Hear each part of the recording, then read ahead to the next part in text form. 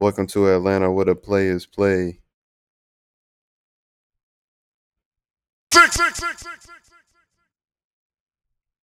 Truck got a missing roof, my boy got a missing tooth. Fuck, I just stepped. Yeah, you wildin'. I'm just fucking with our very limited soundboard. Yo, did you catch the Breakfast Club interview with Mike Epps?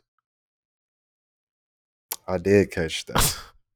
So, Very, very passionate interview. Very passionate.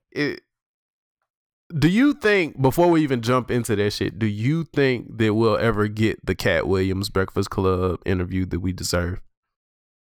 I actually do think that we'll get it. I do think that we'll get it. I feel like everything that we want, we get nowadays. You know what I mean? Like niggas be willing to do what we want. You know what I'm saying? And I feel like we will. Like the only interview I don't think we'll ever get is the Drake Breakfast Club interview. Mhm. But I do think that we will get the Cat Williams Breakfast Club interview that we want. I mean, I was surprised that we even got that interview with Wanda. And it just turned out to be so great. Yeah. But but I was still surprised, that he would be saying all that on the radio. But yeah, the Mike Epps Breakfast Club interview, it was enjoyable. But Mike Epps, I don't know, he kind of an eccentric dude. I don't know. Like this nigga, like he act like a definitely old person. he's Man clearly said he act like an old person. He act like your uncle or somebody. Like that's who he truly act like. Like he don't even act like a young version of your uncle. Like he act like your older uncle. You know what I mean? But I don't know, man. Sometimes I was like, dog, is this nigga on drugs or something? What?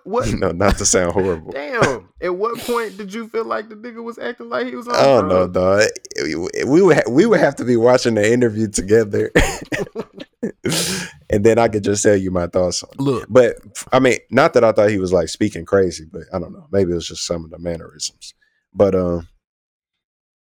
Mike Epps in a tough spot because I know the whole interview, not the whole interview, but of course they talked about Kevin Hart a lot, and their relationship. And it was I was having a little trouble kind of seeing where Mike Epps really stood with Kevin Hart. I mean, Mike Epps was making a point of there being gatekeepers, right? So there's gatekeepers, and once white people decide on a black person that they like in Hollywood, that black person now becomes a gatekeeper. Only the only black people that could come through have to be approved by that black person, to let the white people know that, hey, this black person is cool. So in that point, insinuating that Kevin Hart is a gatekeeper, and he's deciding who comes in and who's not coming in and things like that. But I think Charlemagne made a good point by saying, I mean, Mike Epps to an extent is a gatekeeper, and he can put people on. He's making that decision, and Mike Epps was like, well, uh, I think he was just trying to make the point of, he allowed more people in. I guess he's willing to. I know he made the example of saying, I let him in through the side door. I maybe can't let him through the front, but I let him through the side gate. I'm trying to help, but also insinuating that Kevin Hart is not trying to help. But we know that Kevin Hart is helping people. So that's why I'm a little confused. It's just like, I don't know what he's really trying to say about Kevin Hart. Basically, he was telling us Kevin Hart is a bitch ass nigga, and I don't fuck with him. Basically Mike was like, fuck him. I don't really fuck with dude like that. All in my goddamn house eating with my motherfucking family and shit, talking about some hate, bitch. But I think this is a classic case of Mike Epps just don't fuck with Kevin Hart's brand of funny. He don't think the nigga's funny, and he not gonna apologize for his opinion on it. I think the frustration a lot of comics like him have is Kev uses the status that he's been able to get to as like a measuring stick. And I think in any other entertainment facet, that would be the way to go. But in comedy, I just don't think that comedy's never been the place where they talk about accolades, right? Mm-hmm. Comedy has always been either you funny or you not. And that's even, the Eddie Murphys and the Dave Chappelles of the world. That's what they say. Either you funny or you not. Because there's a lot of comedians out here who make a whole lot of money and we don't know shit about who they are, none of they damn jokes, because they touring. That's what they do. But for me, it's like Mike Epps is just one of them niggas who's just genuinely fucking hilarious. Like he's a funny nigga without even trying to be funny. And I think his frustration comes from when Kevin Hart self-proclaims to be the comedy rock star, and he's the person who made it bigger than the big thing that it is now, and all of this, that, and the third. It's like for a lot of them, they feel like, oh, you shitting on the shit that came like before. Because if we being real, Kevin Hart in my lifetime is the only person that I've known to put a comedy special in the movie theaters and folks fucking go see it. Like, I get that. That's monumental. But if we want to talk about like specials, like comedy specials, folks our age, we didn't fucking see, the Eddie Murphy shit, really. Like, we didn't see it when it was what it was. No. Even the Martin Lawrence shit, like, we've seen it because it's like almost taboo to not have seen those shits in the black community. But as far as like that being our shit, nah. But Pimp Chronicles, we all seen that. Nigga, Pimp Chronicles, motherfucking Mike Epps shit. I don't even know the name of the shit, but I can damn near tell you every joke in that motherfucking stand up. I had the DVD of the shit. When I finally was able to get Netflix, I watched it on fucking Netflix as much as I could. Like, so these two niggas is what like specials were to us. So then I remember when Kevin Hart shit dropped, I think I was a freshman in college. It was green. I think Laugh Out Loud or Laugh in My Pain, one of them. Like, that shit was hilarious as hell. But it was like the second coming of what we were used to. Yeah. Kevin Hart has now become so repetitive that I know what's going to happen. We're going to get one joke that he going to hit us with consistently throughout the special. He going to do a caricature of himself. He may talk about his Uncle Richard Jr. or daddy. And then it's going to be some wild ass story that he's going to try to make us believe is true. Because he's going to tell us that he can't make this shit up. That's what's going to do. And that's what's going to happen. But it's like, when you talk about Cat Williams and you talk about Mike Epps, like, these niggas shit so funny, I know the joke. I know the joke and still laugh. Like, anytime I hear a motherfucker say, boy, I kick her ass, I had to kick Shanika's ass out between that washing and dry. I tried to kick that bitch head off. He didn't want to talk crazy to a bitch. Buy your own tampons. like that shit is still fucking funny. And it's like, I think the two can coexist. But when you out here making these claims and you making the amount of money that you making and you crossing over the way that you crossing over, the people in that core who didn't cross over, not necessarily because they couldn't, but just because, you feel me, like, I don't want to see a crossed over Mike Epps. Like, when they was talking about the Uncle Buck shit, like, the Uncle Buck shit wasn't even a crossover. It was just how I imagine Mike Epps act in front of white people. And that was literally what his character was trying to do. Like, I liked Uncle Buck. I feel like that shit should have worked. But It didn't. Meet the Blacks. Like, that shit's gonna be hilarious as fuck. Meet the Blacks too, gonna be fucking hilarious. Like, I don't know, man. I think a lot of these comedians lately have been catching flack because Kevin Hart has pushed the narrative that Mike Epps has basically told us that Kev pushes. Is like, he'll say all of this shit behind the scenes. He'll do all of these interviews, say all of this shit. And then when a motherfucker come out and say some shit, then all of a sudden he's the victim. And it was so crazy that Mike Epps pointed that shit out because T.I. had just told us when they was talking about Kevin Hart is Kevin Hart done got too big. You can't ever get too big to where you can't be the underdog no more. And that's where Kevin is. He's played himself up to be this larger than life thing. So now it's like, I find it hard for me to confirm in my head that all of these comedians that we've loved for the most of our lives just all got on a conference call one week and was like, you know what? Fuck Kevin Hart. Like, I just refuse to believe that shit, bro. It's like, you see Mike Epps and Cat Williams with the Dave Chappelles and the Chris Rocks and the Martin Lawrences and the Chris Tuckers and all of these different people, and the Dave Chappelles, and they always talk about how comedians have comedians that they know are gonna make them laugh.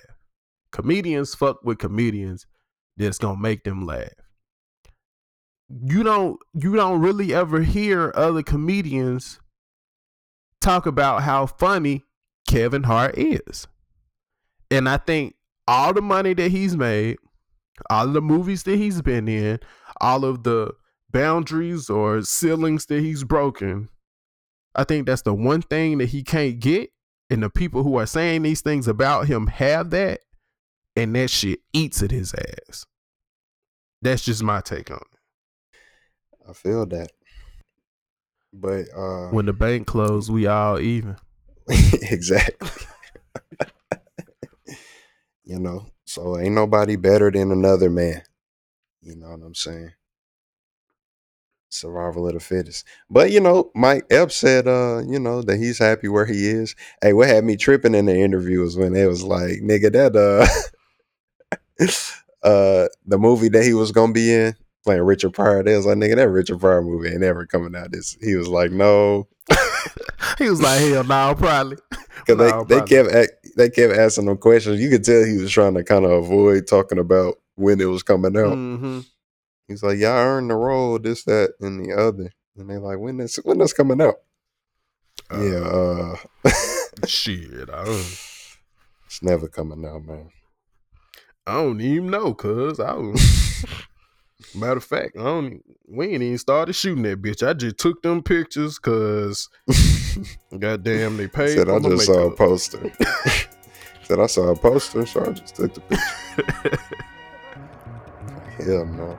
Hell nah, man. You ready to hop into it, bro?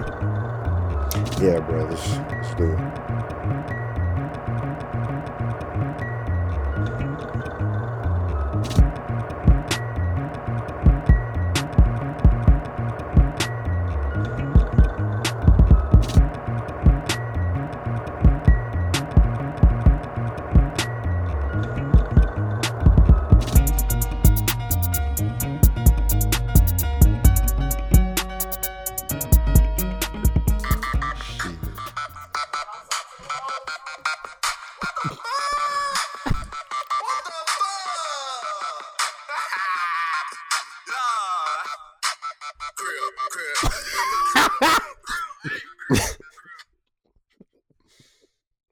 Man said crip.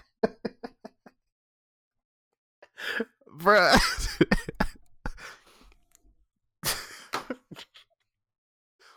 Oh shit. I rep the C half a sir. Go. You know how much of a crip you gotta be to remix Go DJ and not fix it with nothing else. Just crip. Like to me, it's just strange because I would think if you're doing something like that, like maybe the original version was like, the opposite, maybe it was blood or something affiliated with that, and now you're doing crib. Like, no, the original is just fresh, nigga. It was just Manny Fresh saying his name, and you like, nah, crib. Gotta rep the gang right here. Off wham. Nothing else. Gang shit, no lame shit. That's what Block Boy said. That's all I'm gonna say. I don't speak on that gang shit. Like. These are Block Boy's words, not mine. Yeah. Just let's be clear. Let's be very clear. Shout out to Block Boy JB. Doing it big out of Memphis. You feel me? You feel me? Oh man, what's up, AC? You doing all right, bro? What's good, man? I'm doing great, man. How about yourself? I'm making it. Getting over a little of course. Little head cold. You feel me? In the event that I sound a little off this episode, I apologize in advance. It's all good. It is all good. I know you're gonna keep the takes rolling in regardless. So oh yeah, you know the takes coming.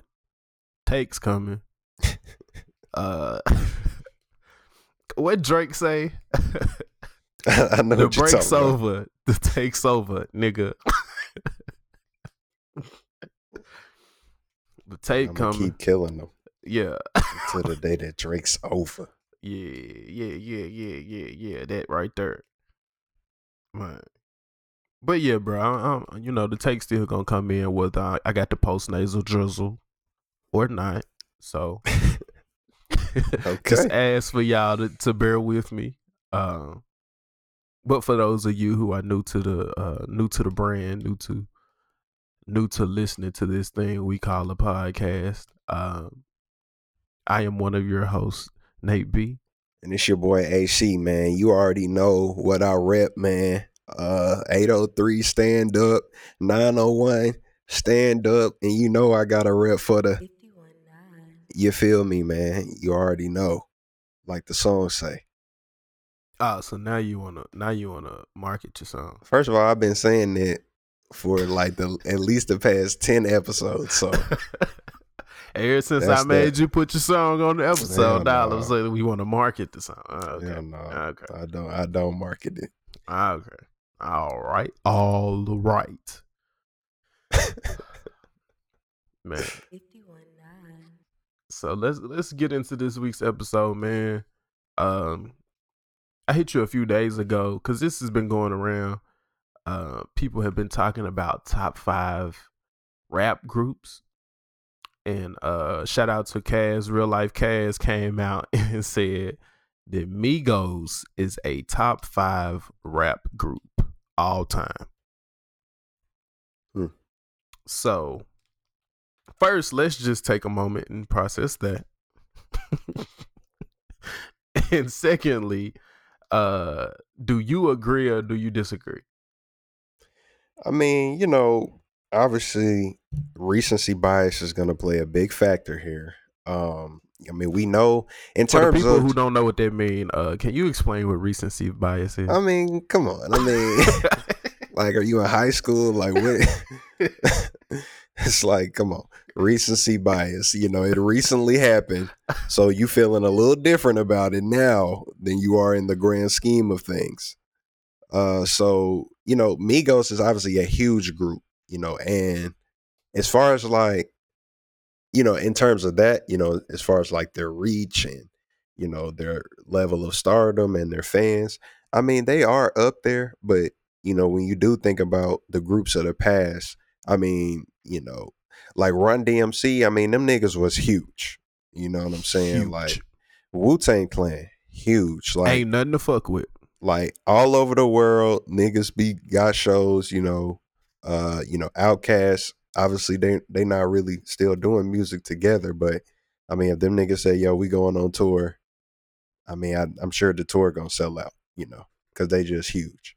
And Migos, I mean, they kind of on that level, but at the same time, I mean, are they even having concerts that they headlining that are like legitimately, you know, the on the level of, the tours that they've been on? It's like right now they've been on tour with Drake, So it's like Drake is the headliner. They're I don't know the name, I don't know the term for it, but like they The not even. undercard, Yeah, I mean, the I think that would. opening act. Yeah, I think the undercard would be more of a boxing term. Look, I But mean, yeah, I was yeah, taking shots in the dark. yeah, the opening act. So they're not even a big enough group, I feel like, to even carry on their own, multi, city country tour and sell it out like a lot of huge groups could probably still do to this day. So I, Dipset, yeah, Dipset, Dipset. so I feel like that's a little, little quick on the gun to put the Migos in the top 5. But I mean, they're big. I mean, if you wanted to say maybe top 7, maybe, but top 5, I don't know. I don't know, bro. Now music wise, I also don't think they're top 5. I mean, really, if the Migos really dropped this much good music, I mean, come on. Yeah, they got their hits, they got their songs that we really like, but I mean, come on. Like, really? Like niggas just dropped the album, man. For the most part, it was trash. Like, I don't know. You got Quavo out here trying to do his solo thing. He needs to not do it. You know what I'm Quavo. saying? He need to. Like, I know they was hyping it up at the beginning, and I hate when people do that, when they be telling like the most popular person in the group, like, yeah, man, you need to go solo. Like some groups that make sense, but for the Migos it don't. Quavo should never lead the Migos because him as a solo artist, I just do not feel like it's gonna get it. Great for features, but that's why I might be getting a little off topic, but I am kind of anxious to hear what his solo project gonna sound like, because I ain't really been feeling like the tracks he been dropping are getting any type of traction anywhere. But nah, Migos, man, that's a little jumping the It's a gun little a little bit early. there. Yeah, it's Yeah. but it's hard for me to even say that they ever gonna reach that level. It's hard for me to say they're gonna get more famous than what they are right now or make better music, because that's just who they are. I just can't. When I think about rap groups, like you already said, you said Outkast, Run DMC, NWA, Wu-Tang Clan, Dipset. You feel me? Goddamn, a Tribe Called Quest. Who else we got? G Unit.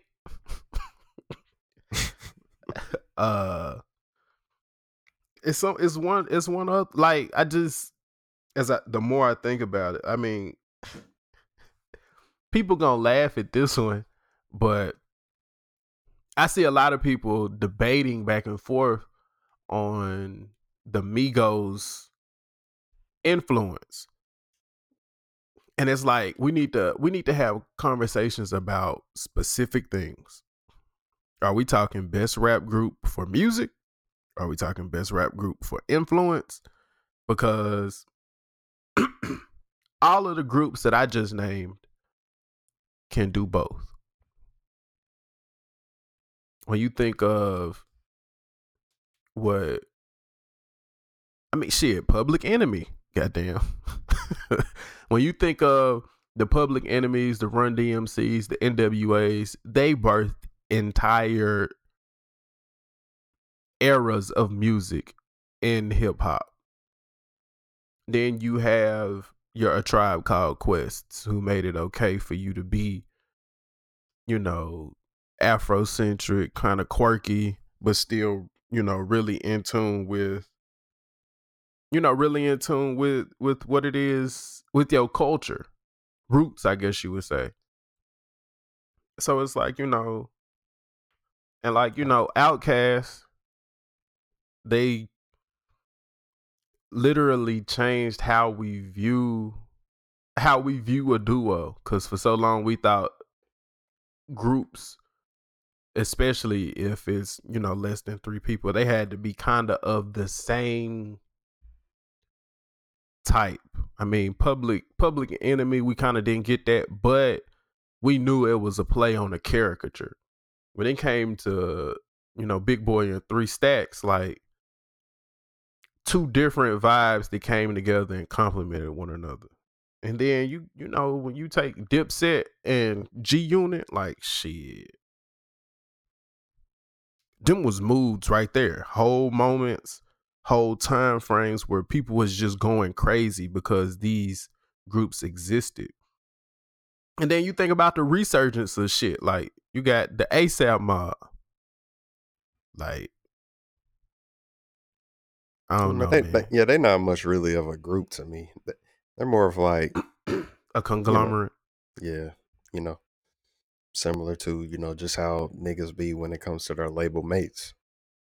You know, like we all just, So you see ASAP mob more like TDE.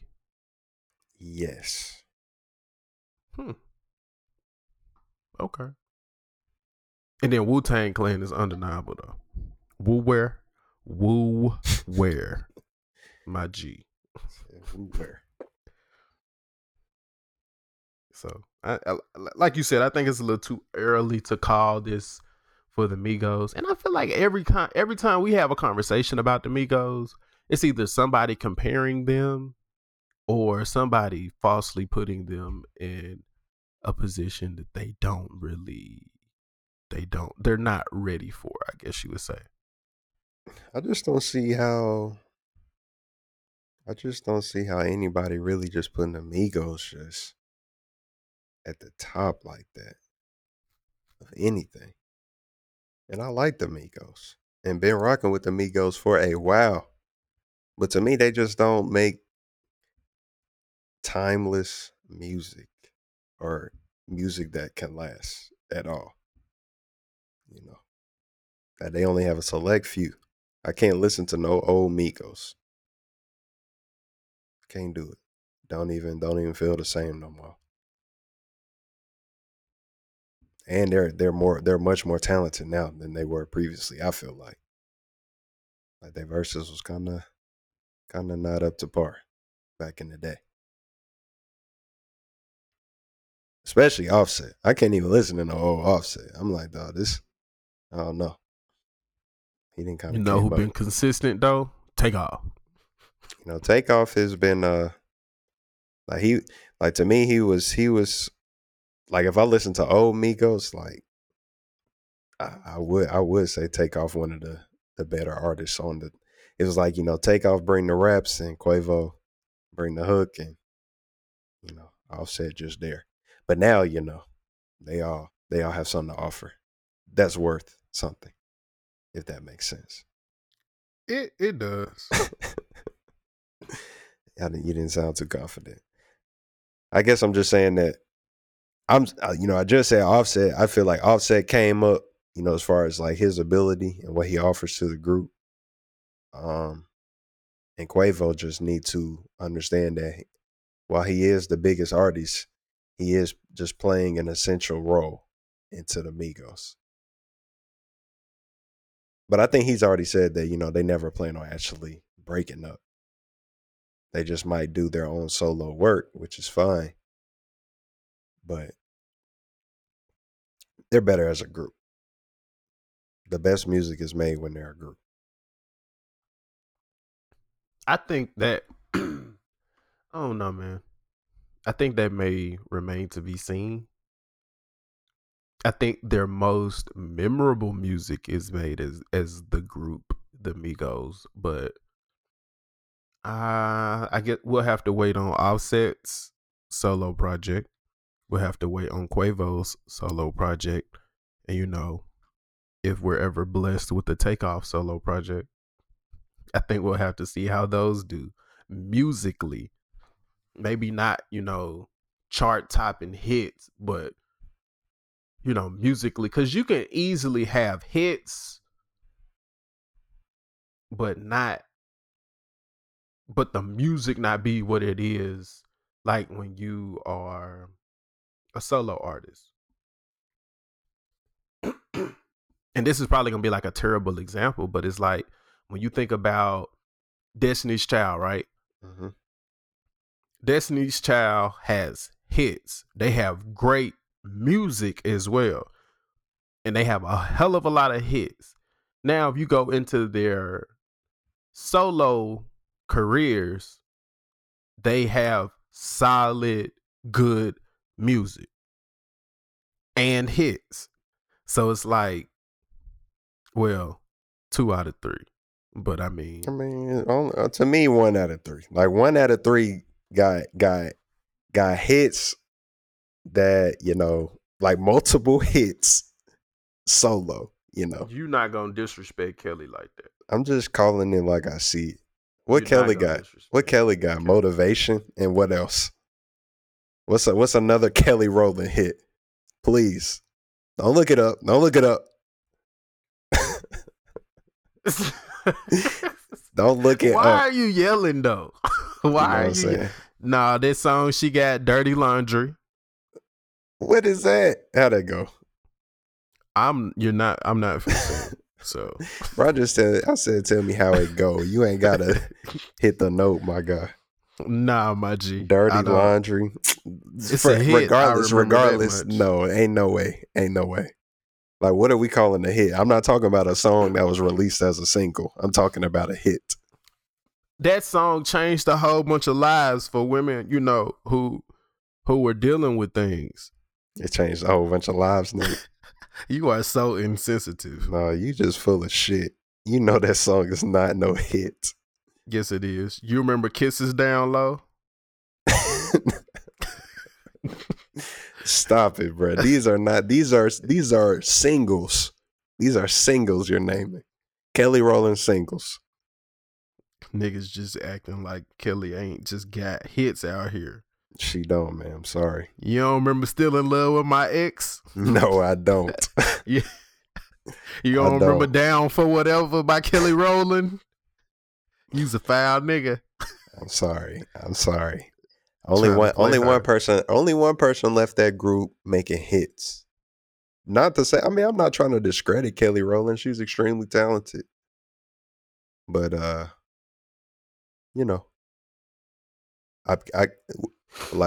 bet you most of her money came from Destiny's Child. I guarantee you that. Oh, so you gonna do that? I mean, I'm just saying, because I'm just talking about, it's like I said that I feel like the Migos gonna make better music together as they do separately. And in terms of Destiny's Child, that was the case for Beyonce, but not for the other two in the group. And for Migos, I'm thinking it's gonna be all three. Offset got the best chance. Takeoff. See, Takeoff, I like Takeoff, but I don't know. I don't think he gonna I just can't see Takeoff just really making a solo project and me listening to it and being like, dog, this was great.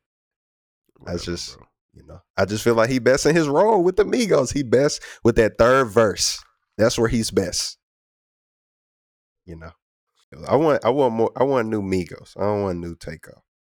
Do you want new Offset? I mean, I don't know. Because we already got new Quavo. I'm not sure if we want it. Not sure if we asked for it.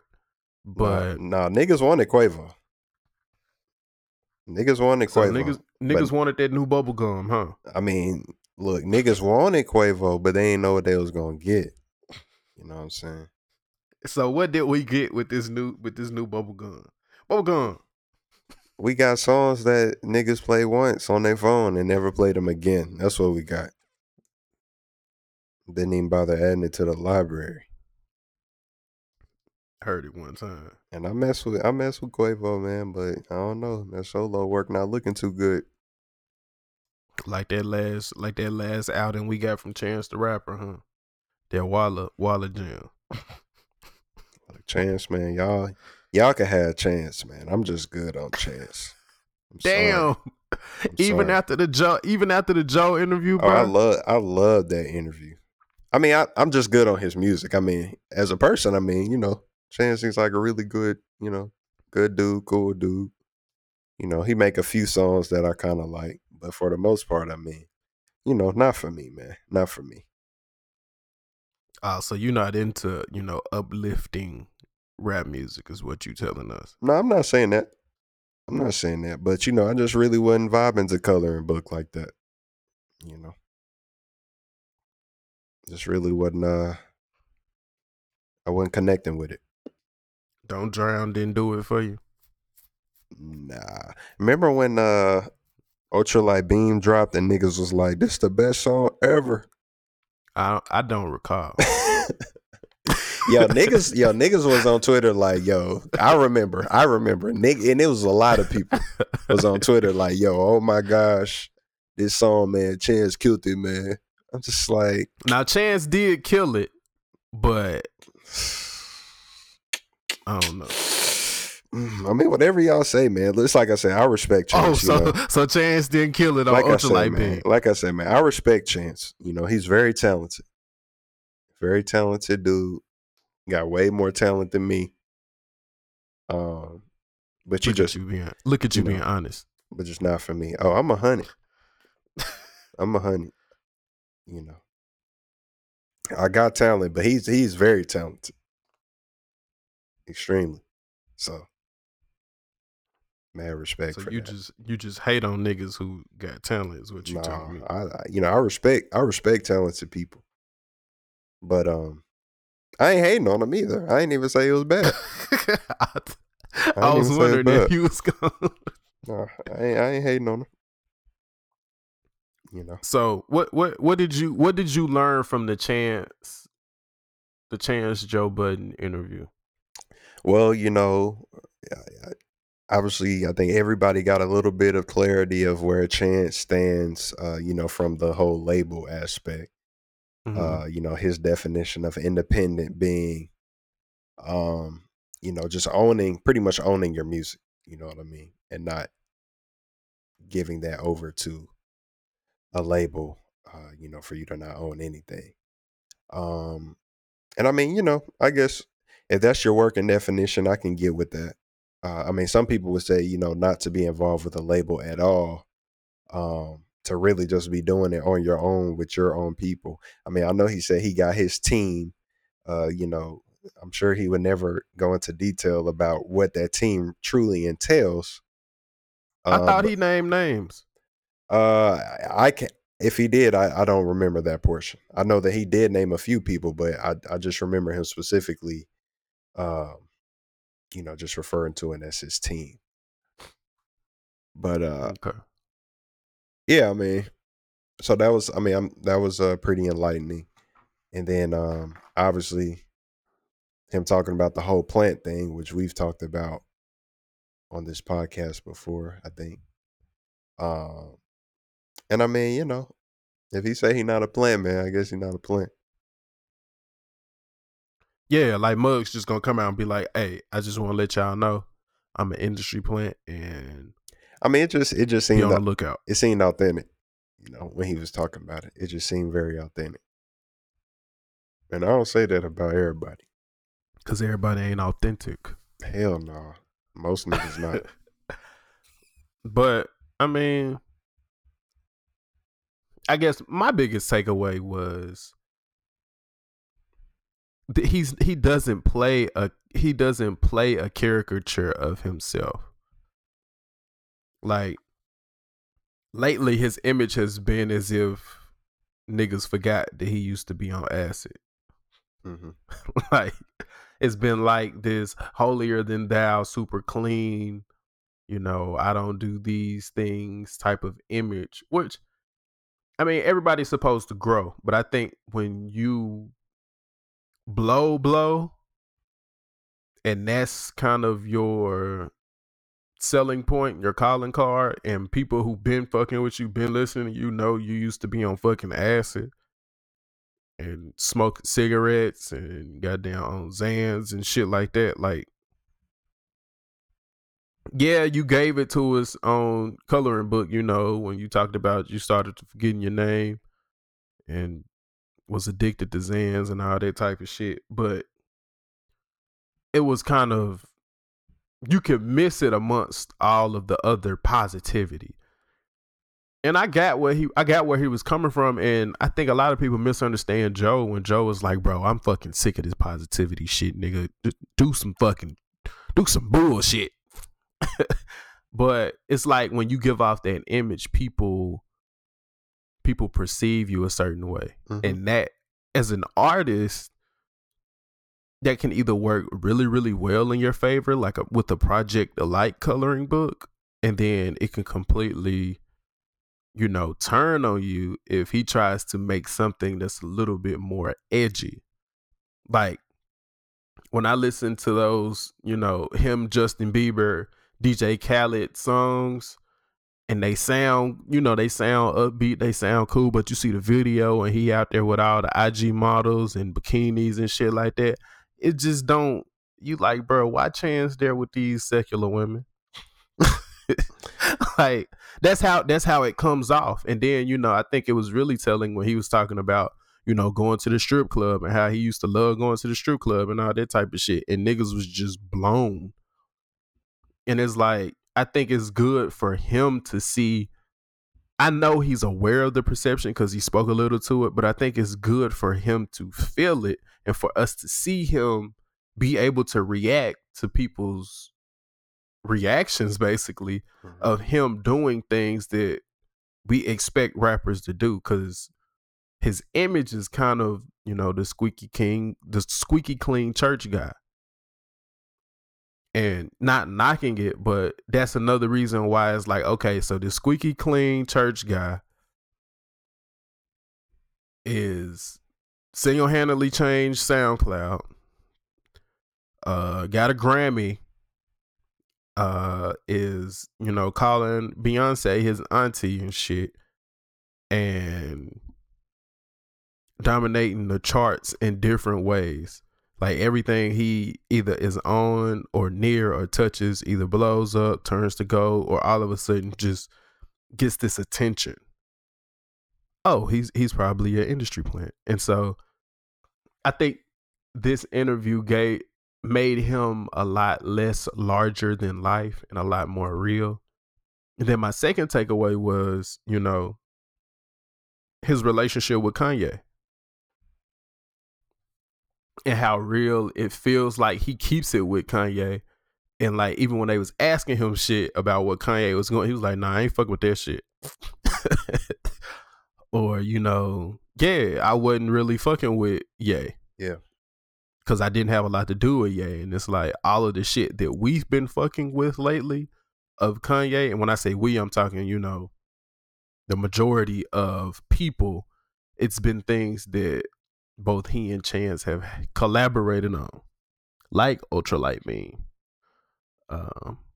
and Coloring Book. And so I think it was important for us to kind of hear that type of shit, because I know it changed. I'm not going to say I was a Chance the Rapper fan, but I fuck with Chance. And then things kind of started to look a little weird. Decisions he was making and how he was being portrayed started to look a little weird. And then when you hear him say, I ain't really been making no music because shit, I made $6 million off these 3 hats. Like now, and it's like, oh shit, I get it now, I mean, that's real. I mean, to even be in a space where you can take a break from music and just not even worry about it. I mean, some niggas be like, yo, I gotta make music. I live in the studio. You know what I'm saying? Trying to go to the yo, bro. I mean, you know what I'm saying? Like, and that's cool. Like, that's fine. But, I mean, it's always just going to be kind of two types of niggas. Like, some niggas going to be on that. And then some niggas just really just like, okay, I got the money now. Like, I got the money. And when you're not under that label, when you're not under that 360, was like, oh, nigga, you gonna be in the studio. Because, nigga, we need the album. Better get your ass in that fucking studio. Like, we got, goddamn. Like, we got funds to recoup, nigga. Yeah. Bought all these damn watches and shit. Bought all this shit. So 4 flat screens in a 2-bedroom house. I mean, what are you doing? I mean, niggas spend money. I mean, I just, I don't be pocket watching niggas, but I'm just like, damn. Like I don't know. Like, I just saw, they was interviewing Boosie, and they was just talking about, they was talking to him about how Dolph had turned down that that $22 million deal apparently he had on the table. And Yeah. Boosie like, shit, nigga offer you 22 million, you take it. Like, he was like, he don't know what Dolph on. It's dog. Like, so that lets you know, I mean, so for Chance to say he made $6 million in a year off some hats, I mean, it's like, that's wow. And what's crazy is, bruh, I went cause my girl, she's a huge Chance the Rapper fan. So I took her to Chance the Rapper tour in Atlanta. I want to say a year and a half ago. It was like right after Coloring Book dropped. And when I tell you, we was probably damn near the only people at the concert who didn't have a 3 hat and or a 3 shirt, 3 overalls, like 3 pens. It was like, bruh. And what's crazy is like his merch when he's selling his merch there, and you could tell that like the setup wasn't even big enough for everybody to have like just pulled up and bought the shit. Like they have this shit, and I was able to really see like this nigga's following. Like he has fans that literally like that's what they do. They go to Chance the Rapper concerts. They go to the festivals he's at. Like they document their shit. Like as I'm sure almost every large artist does. But they was like for real. Because when we was at the concert, he didn't even do all the Coloring Book, and he barely did. He did like 2 songs from Acid Rap. So you had to be like a real Chance fan to really like get into the concert. And when I tell you he had that motherfucker rocking, I ain't know half the shit he was up there doing, but everybody else did. And it's like what he said about, he has, elderly people and from like children to elderly people doing that shit. Like, bruh, I saw it with my own too. Like I seen like she had to be like in her late 60s, early 70s. This woman and her husband, bro. I mean, Husband had on the 3 overalls. She had on like a 3 hat with a Chance 3 shirt on, like for real. And then you saw like church vans where they like church had I assume purchased tickets for like the youth in the in the congregation or whatever. I mean, why? I know he has, it's like, bro, he ain't made that much of the damn turn. Like my nigga did not just like go full gospel music ever. You know what I'm saying? Bro, they was not playing, bro. And what's crazy is, you got these church vans and these church people, packing up whole sections. I'm talking about complete sections of the concert. And you know who he had opening for him? Who? King Louis. King Louis. Appropriate. So, Chirac at his finest. Gotta have balance. King Louis, Chance the Rapper. I mean, what you gonna do? What are you going to do? So, to transition, let's go to Chance's. I don't know if they done made up. I know it used to be like his best friend. Vic Mensa. Vic. Yo, you seen 6ix9ine on Hot 97 talking about Vic Mensa? No. What? The nigga was like, dog, like who, like, he's like, talking about how pretty much how he a nobody. Do we have any songs on Billboard? He was with Angie Martinez. He was like, yo, and it was like a whole bunch of people in the room. He was like, yo, and he was going to every person. Name one Vic Mensa song. Go. On God, bro. Nobody can name one. Nobody in the room. And they weren't even joking. Like niggas was like, we don't know. He like call him in here. Call him in here. He bringing other people in there. Yo, name one Vic. Like brought a DJ in there. Like you a DJ. He say you a DJ, bro. Name one Vic Mensa It song, was probably Self. Self was in bro. there stumbling. I was just, he a good dude though. Right.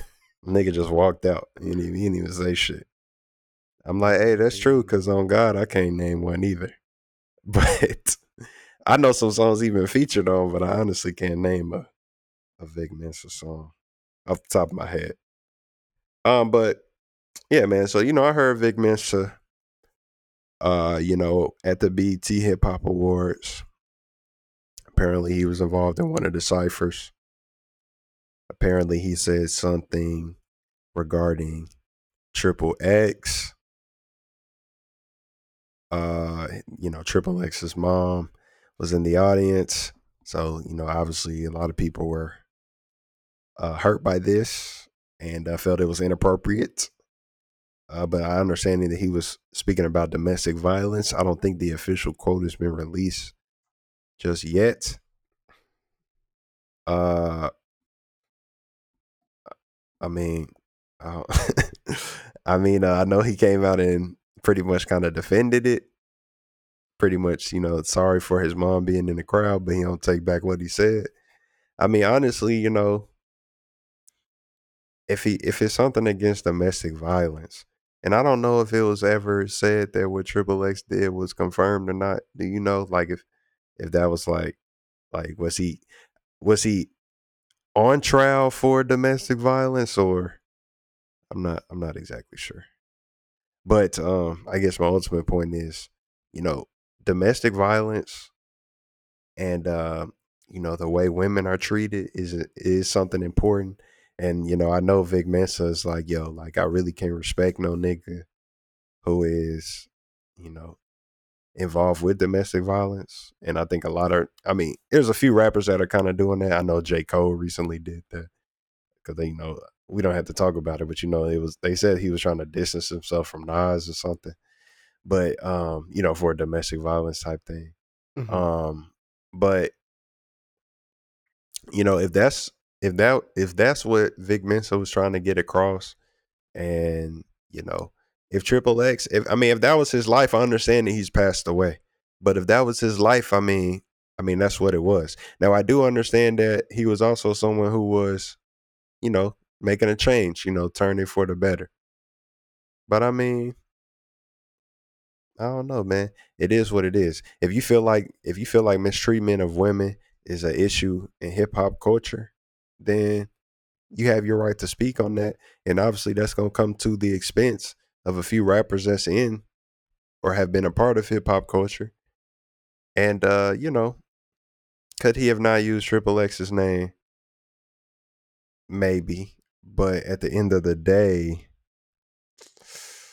it's like, I don't know. Triple X is a huge rapper, and also, one of the ones that's involved in this. Similar to NBA YoungBoy. It's just like, you know, what, like, do we find this acceptable or not? You know, I don't think. Do you think hip hop is mature enough to have that conversation right now? do I think hip hop is mature enough to talk about like domestic violence? Like to have a real conversation about it right now? Is it mature enough? Of course. And We talking about adults. but I see all adults ain't mature though. Cause see, the reason why I asked that is the point that Vic was making was I feel like a very valid, a very timely point, right? Mm-hmm. But at the same time, the backlash that he's receiving is not about the point that he made. It's about who he was making the point about, as well as where he chose to air it out. And that's why I ask, are we mature enough to have this conversation in hip hop or not? Because whether it's, like you said, NBA YoungBoy, hell, Vic Mensa has admitted to, you know, having a moment with his ex-girlfriend that he documents in his album where he choked her out.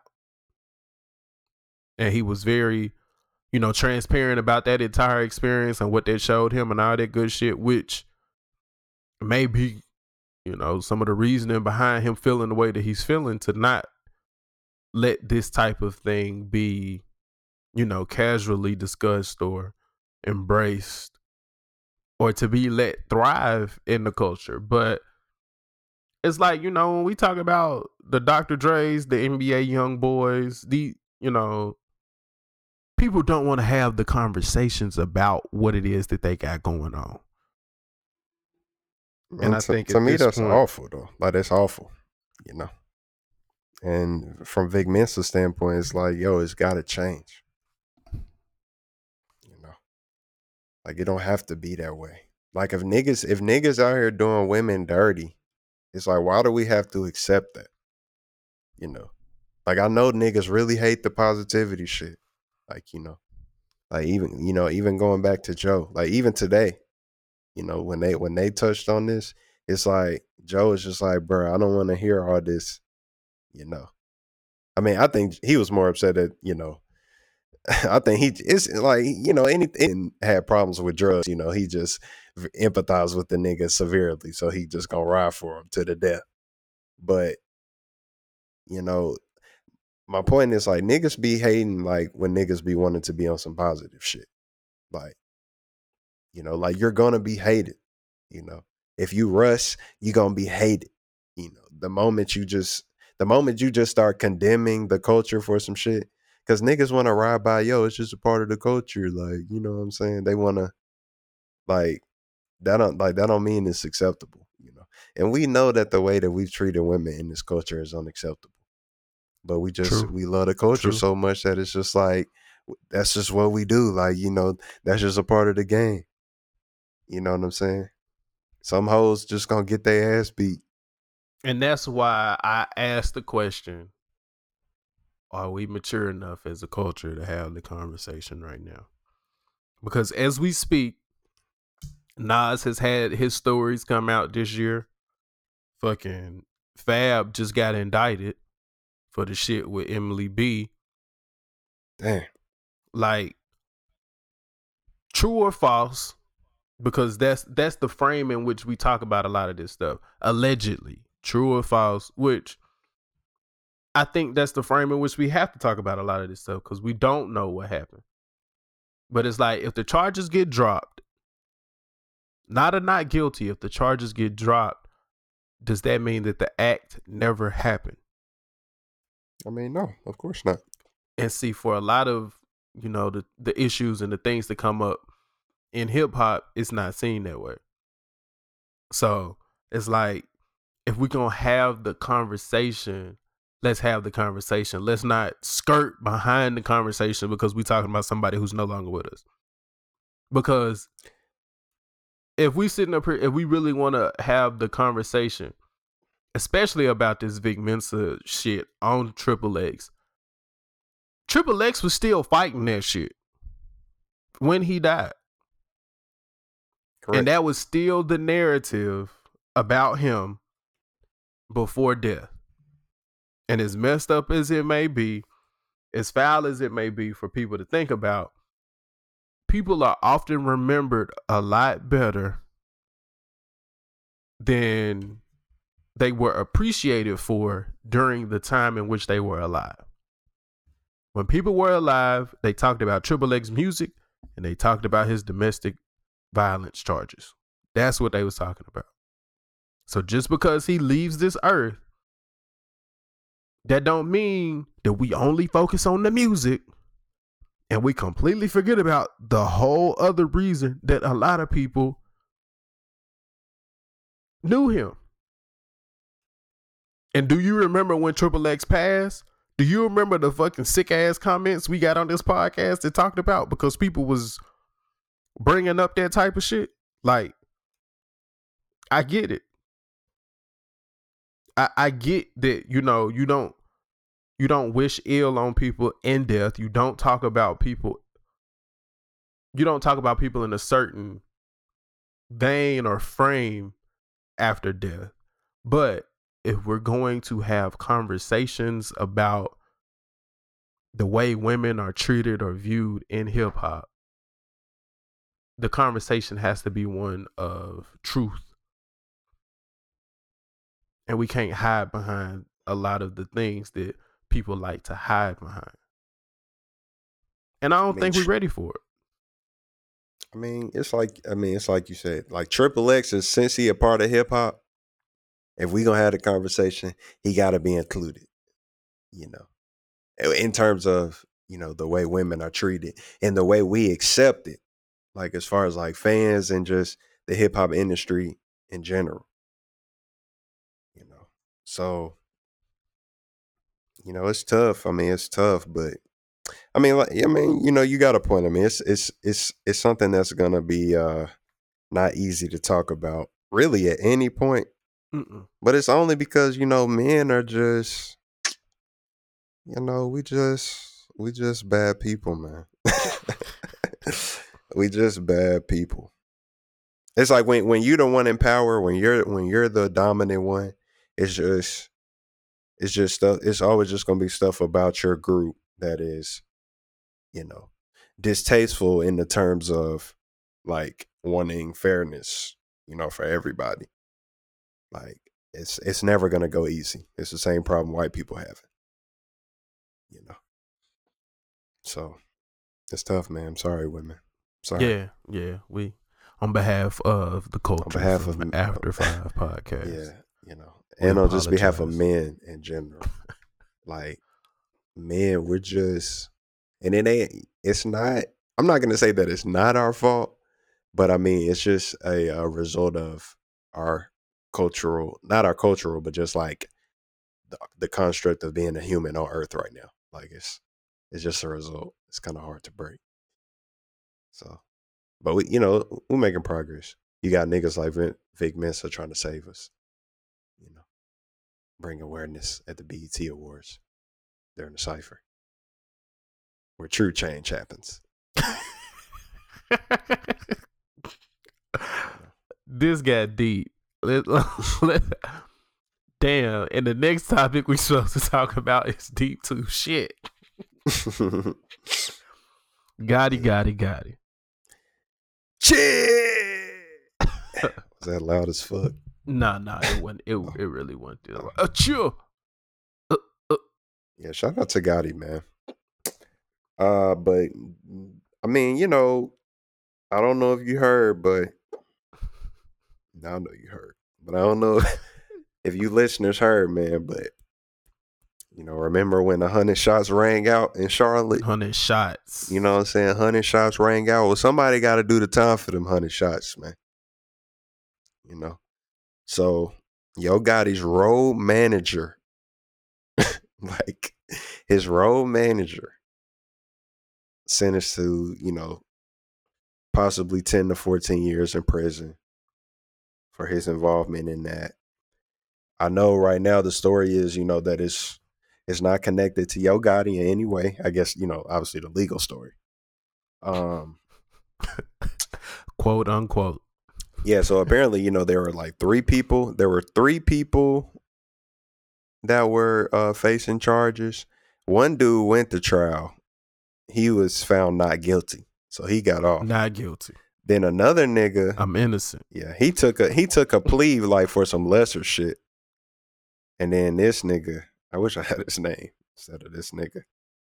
But you know, he the one this dude actually took a plea. He didn't go to trial. He took a plea, and that's what the 10 to 14 years looking like. So I'm like, damn. But you know, it's just more proof that I don't know, bro. Yo Gotti, he not playing. So I don't know why folks playing with him. You know. And Dolph, We it's don't do not a no good look. arguing. We don't beef on social sites. We just hit our target. I mean, That's what Gotti said. on the track. So, but yeah, man. Howard Wright, Yo Gotti's road manager and vice president of Collective Music Group. I always thought it was Cocaine Music Group. Nah, they had to get rid of the cocaine for legal purposes. Oh, that makes sense.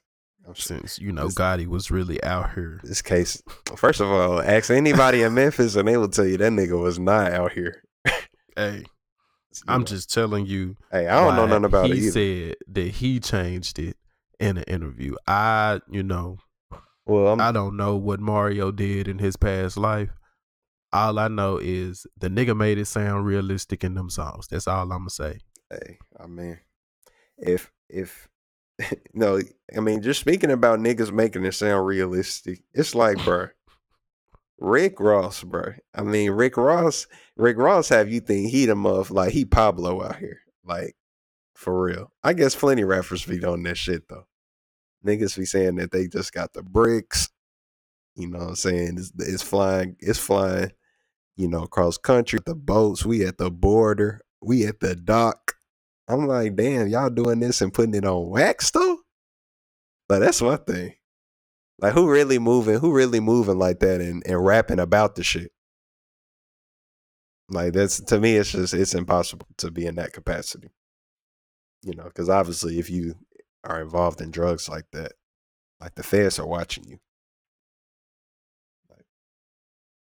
The feds taking pictures of me. That's a Gotti joint too. Tomorrow. Like, what the niggas saying tomorrow? Like, I don't know what them niggas saying. I'm be fresh to hell if the fans watching. Yeah, that was hard though. Pharrell killed that. I mean, I wouldn't advise that in the words of, Who? everybody who was actually being watched by the feds. Who is it? I would not recommend you to be fresh as hell when the feds are watching. I would actually, recommend you to be as bummy as possible. Man. You gotta stun on the feds. Just like, you stun on the police, you know what I'm saying? Like, I don't drive slow around the police, nigga. I speed up to let you know I don't give a fuck. I'm in my white Maxima, nigga. Gone, nigga. And I wish you would pull me over. I'm going immediately Facebook Live. Immediately. I never been live in my life. Immediately. I don't think I'm cool enough to be on live. I know I'm not cool enough. It ain't no think. Who the fuck gonna watch my live? I'm watching myself. Your favorite G. I'm gonna pop in that hole. What's good, AC? What's good? I'm gonna be looking at what's good, Nate. We record the whole podcast on live. Yeah, man. That's the new shit. Hell nah, man. Nigga, you seen Kodak Black on live when damn, who was that on his live? Not the one everybody talking about where he just staring like looking like a fucking doll or some shit. It was one said that's how your food look at you when you standing outside the microwave. Like, they was on his ass. But he was on one Instagram live like before that, and it was some girl. I want to say she was a rapper, but I can't remember. She just kept commenting like what's good, this, that, and the other. He was like, bruh, like, stop, like don't even be doing that on my live, like, And she was just like, wow, I can't tell the world, this, that, and the other. He was like, bruh, don't even play like that, like, for real. He was not playing. I don't need none of them problems. Real. Talking about motherfuckers be hitting me up. Talking about they need some money. This money fake, man. Bro, you gotta throw that hoe in here. I'm just holding these shits. I don't got no money, man. These hoes be asking me for money. They be like, let me get some money, babe. I say, man, I ain't got no money. That money you be seeing me with on Instagrams, that be fake money, man. That be prop money. This is not my money, girl. I do not have nothing. That nigga said that this fake money, that prop money. I ain't got no money. That monopoly money, bro. Shit, man. You want to get into this last topic before we head into sports? Sure, man. Let's get into it. So, on 10/4 at 4:50 p.m. Damn.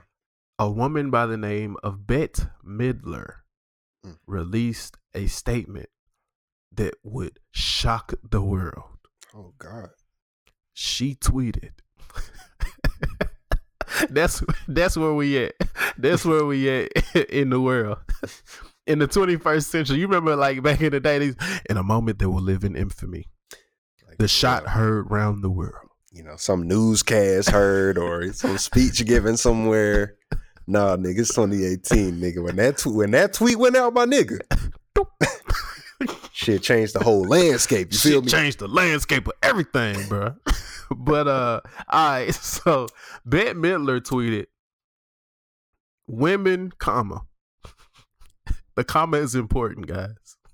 Women, comma, are the N-word of the world. Lord have mercy.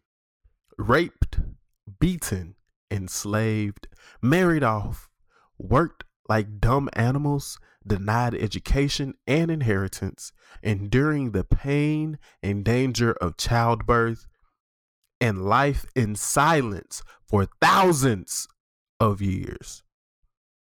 They are the most disrespected creatures on earth. Now, if women, first of all, yeah, it's just a lot wrong. It's a lot wrong with this quote. You know, Betty or Bet, whatever your name is. I'm gonna go with Betty. And it's just spelled funny. Betty, and I understand that you're somebody who I'm supposed to know. Apparently, she's big. Bro, her movie, the only time people know who she is, you know, during the 31 days of Halloween, because, you know, she was in Hocus Pocus. Okay. Come, little children, come take me away. Oh, so I asked you to sing a million things, but the thing that you do decide to sing is from fucking Hocus Pocus. Okay, thank you, Nate. Great co-host. The best, man. Yeah, but going back to Bette Midler. So look, Betty. You know me. You know, it's your boy AC. I'm here to defend. I am here to defend. You know. Now, Betty, I know what you meant. We all knew what you meant. Like, let's be honest. Everybody knew what she meant, but everybody can agree that she just dropped the ball on this one. Women, comma. That is just a weird ass comma because now I'm looking at the tweet. Like the comma is what makes this shit. Yeah, a punk ass move. Yeah, it's just horrible. You know, it's horrible punctuation. It's just, you know, to add insult to injury type shit. Women, comma, are the N-word of the world. It's like, okay, you know, the use of the term N-word is just very inappropriate. It's just, there's no reason to use that word really ever. Like, you don't even have to, like, the mention of it here is just, it's just very off kilter.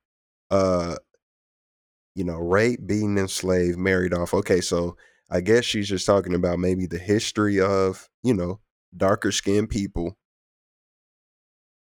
and the history, you know, of, it's like, human in the history of mankind, you know, are obviously been mistreated. But I don't know. Yeah, it's really just the N-word. That's what's throwing it off. And then, you know, her apology was just speaking directly to the fact that, you know, hey, but I ain't gonna lie. When I did see this tweet, most of the replies I was getting, or most of the replies that I saw were women that were like, they were mainly concerned with the fact that, you know, she not acknowledging that, you know, when you're a black woman, like it's 30 times worse. Like I just mainly saw a lot of women saying, you know, not like, imagine if you're a black woman. So when she did come out with her apology, I feel like it was mainly addressing the women who were saying that. But it's like, nah, somebody should have told you that the N-word was the wrong thing to say too. You know, cause that just, I don't know, that made it 30 times worse. Cause women are not the N-word of the world. Like, it don't even make sense.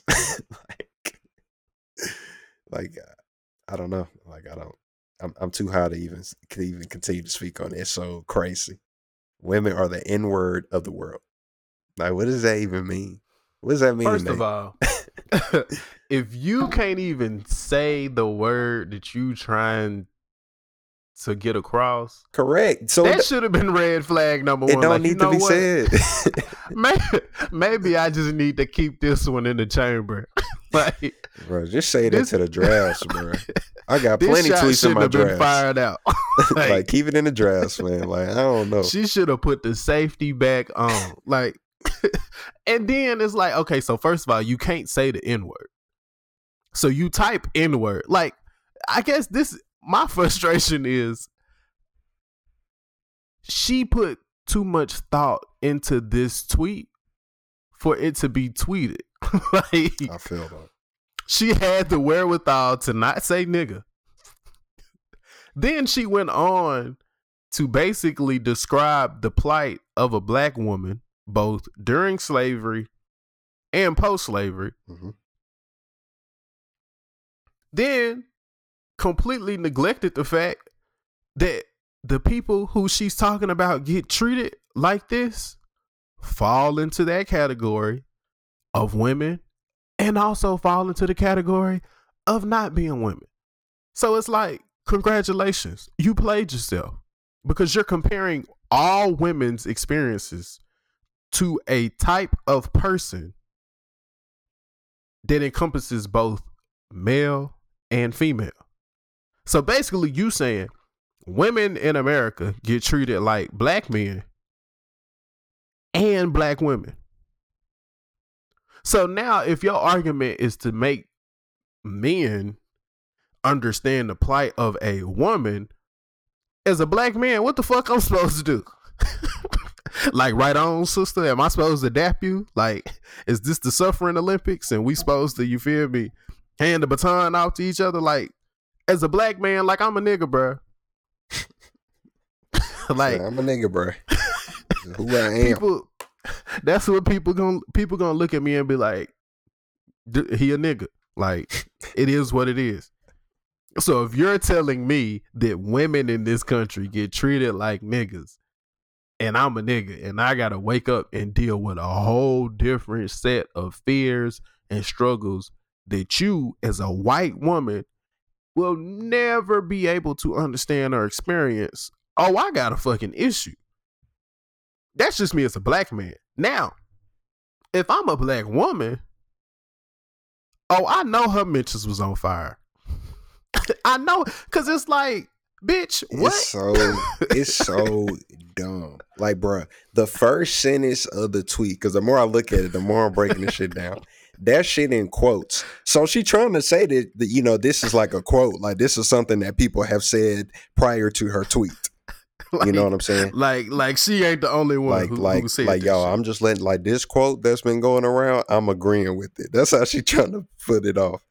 This hoe say women, comma. See, now I'm understanding the comma. Like, she means the comma just, you know, just strictly for the purpose of the pause. You know what I'm saying? Yeah. Like it's a damn speech. Like somebody was up there and said, women are the nigger of the world. like that is just, and then she goes on to, like you said, just explain pretty much the plight of black women if you really just want to nail it down. Yeah. You know, it's just like, you know, it's ridiculous. It's ridiculous. The same women who came out during the election and voted against a woman. And you want to sit up here and have a conversation about how women are treated. Like, hey, but like I said, this ain't the struggle Olympics, you feel me? Like, but that's, you know, that's what it's become, bro. Like, but damn, bro. It's the fucking oppression Olympics. Like, nigga, who is oppressed more by white men? Like, obviously white men at the top. And it's like, who are they treating the worst? Because they treating us all pretty shitty. You know what I'm saying?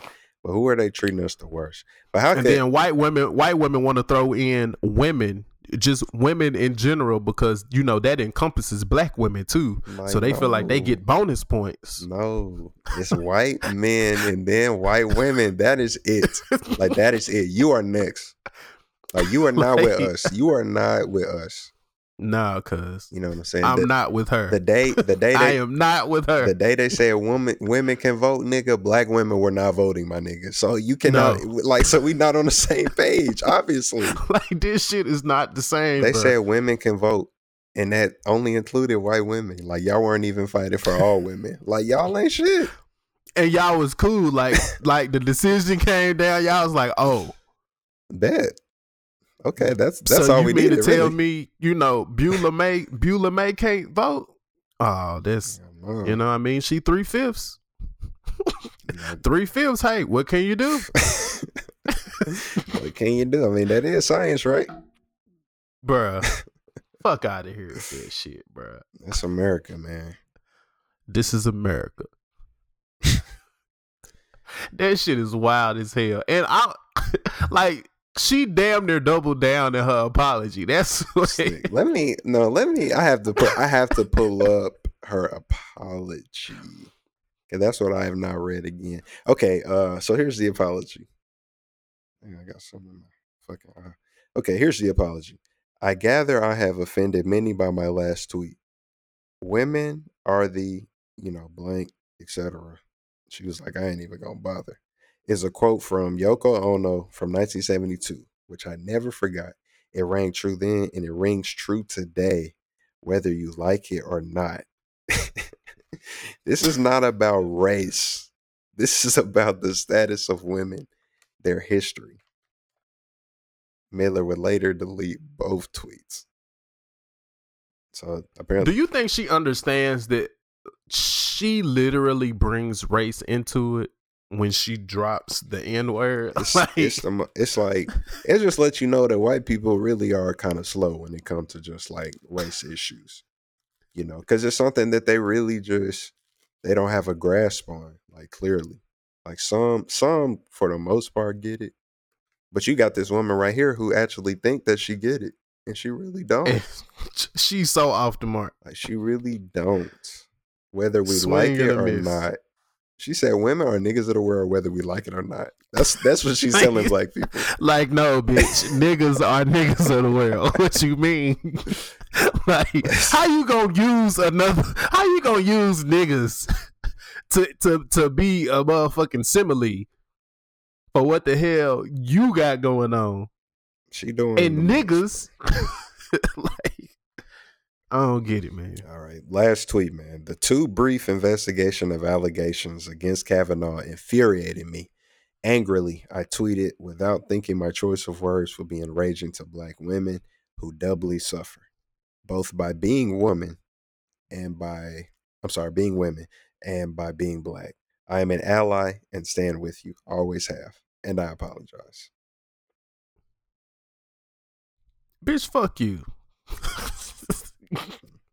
Talking about you been a damn ally. First of all, I thought they weren't your words. I thought it was Yokohomo. Yeah, and I thought that's who words it was. I thought how you tweet something out of anger. See? And also the quote, motherfuckers think we stupid. The quote from the Yoko Ono shit is "Women is the slave of the slaves." That was the actual quote of that song. So you infuriatedly mistyped a fucking quote that rang true. Like the quote stuck with you, but you just so happened to just fuck the words up. Like it became niggas of the world. Slaves of the slaves became niggas of the world. So that's what you tell me. So you telling me niggas is slaves to you. Noted. I mean, when some shit rang true to you, you just don't fuck it up. Like what's some shit that you know really hit home for you, Alex? Like, and you was like, I felt that shit. Hey, when Mitch came home and saw that red whip and was like, yeah, nigga, that's very nice. You know what I'm saying? And Ace said, that's nice. That's your style, man. That's your style. Hand in them keys, nigga.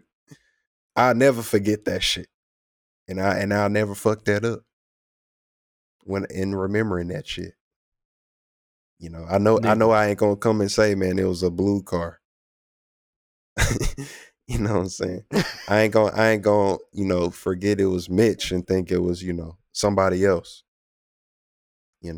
I just, I ain't never just had no shit in my life hit home for me, and I fuck it up. And it Like, bro, be offensive as hell. Bruh, do you remember when Gotti said dope boys do what they wanna, not what they can? Do boys tag along to protect the man. G-hoes be jocking a nigga cause they got paper. And all hoes change like weather because that's nature. I ain't gonna fuck that shit up. Not never. Not never am I gonna fuck that up. I'm not gonna get in there, bitch, and be like, G-hoes do what they wanna, not what they can. Do boys tag along cause they the man. I'm not finna fuck that up. And you type it out, bro. You ain't just say it. You typed it out, looked at it, Like, read it, capitalized some words, use punctuation. Like, oh, definitely not an accident. Not an accident. I'm sorry. Come I'm on, sorry, Bet. Betty Miller. Fucking Bet. Gotta get your fucking shit together. Get your name together first, so I know how to pronounce the hell. Fuck it. In true 2018 form, you know what? Bet. Fuck it, you're canceled. Fuck it. Oh, she Hocus definitely Pocus canceled. is canceled. So if I catch y'all Hocus watching Pocus Hocus is canceled, Pocus, y'all. Candy corn, all that shit. Halloween Pumpkin spice. nigga. Nigga, fuck all that shit. Lucky. Freeform, all 31 days of Halloween cancel. Fuck you mean? Cancel your cable, bro. This shit cancel. If you got cable, cancel it. We canceling TV. Tired of this shit. Fuck out of here. Slave. How you confuse slave with nigger? Like slave, like anybody could be a slave, bro. There were more slaves than just black people. It wasn't just African slaves. Like, so that I don't know, bro. This shit. So wild. Tell us how you really feel, Bet. Tell us how you. Oh, so when you think slave, you just think nigger. It's fucked up. God damn. Damn, Bet. But you stand for us though. I always have. Shout out to you, Bet, man. And you apologize. We forgive you. Do you forgive Bet? Fuck Bet. I am forgiving Bet. I defend, I forgive. People can change. And I agree. And I really think that you just misspoke. I really think that you had no ill intention. Nah, bro. I really do. Nah, cuz. In my heart, I really do believe that you do not, like, you are not racist. You do, you just had a poor choice. Oh, I'm not saying she racist. I'm just saying poor choice of words. Fuck her. That's all I'm saying. It's all good, man. I know it's tough. I know towing the line with black people, trying not to offend us. I know it's tough, man. I know it's tough. You white, you don't know. It's tough. It's tough. Here go Alex. Alex got his cape on tight now. Let me get it on. Go timestamp this shit so we can send it to Blake. Blake, at 1 hour and 15 minutes, Alex finally puts his cape on. Hey, I put it on. Capes for the Great White Hope. I know it's tough, man. I know it's tough. You losing your country before your eyes. It's tough, man. Nigga, let's play the sports music. A lot happened in sports, man. Yeah, a lot did. The fucking UFC fight. I know you didn't see it. Of course not.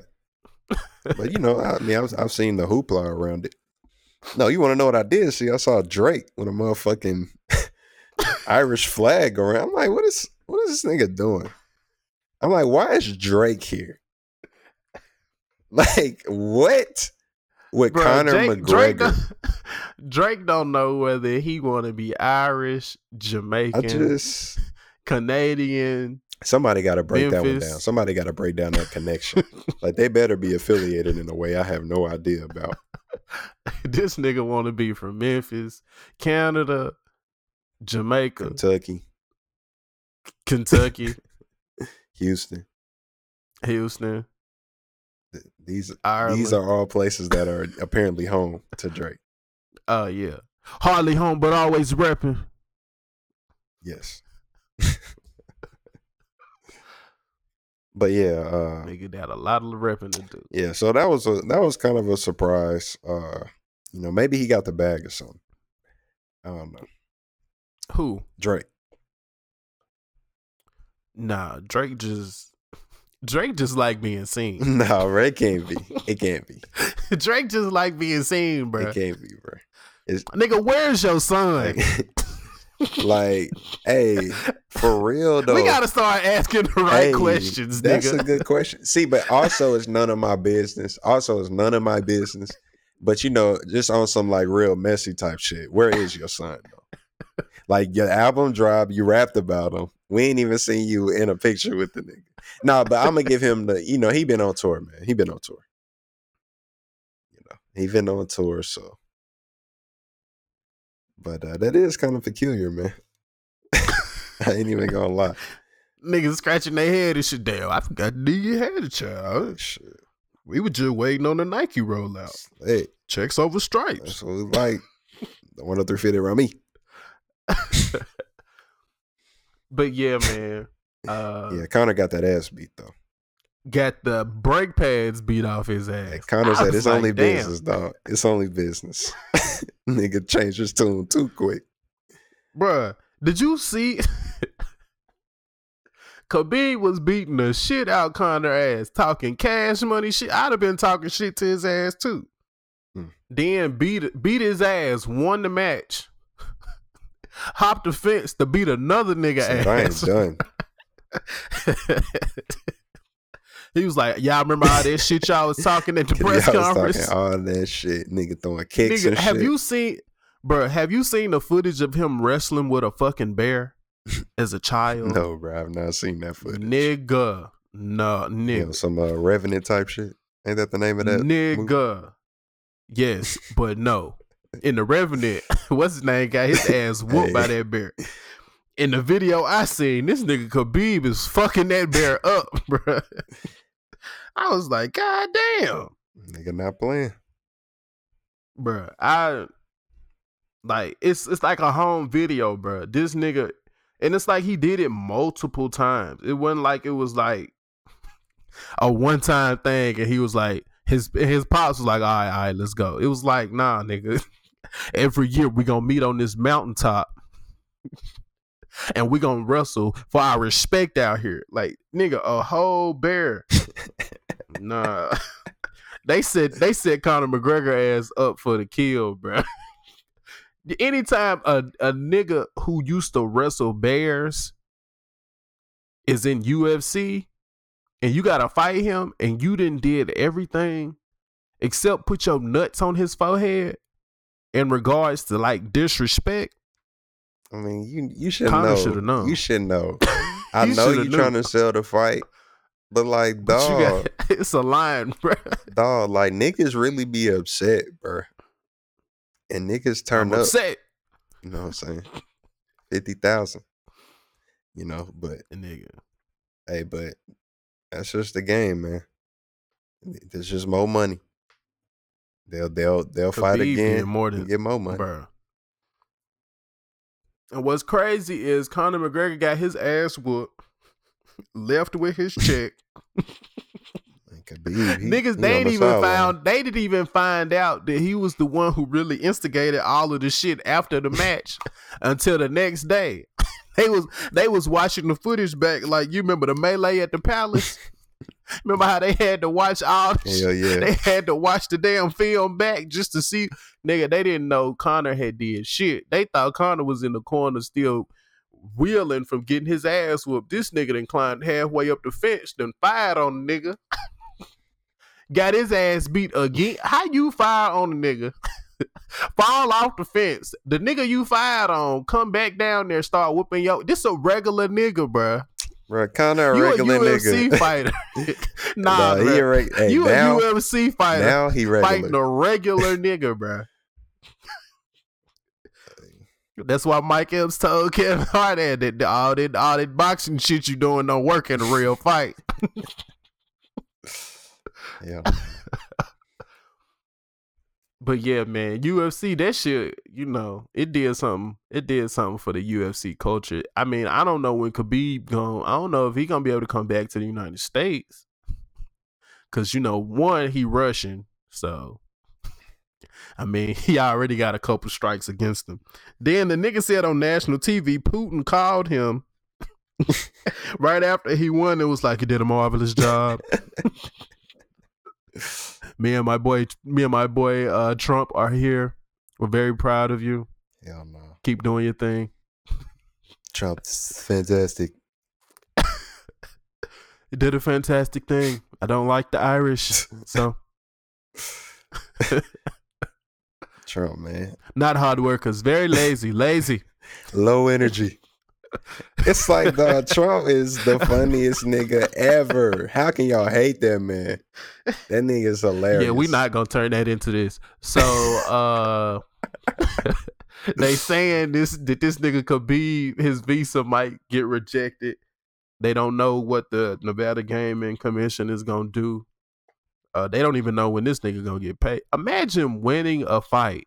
And your check ain't even came through. And Conor got his check.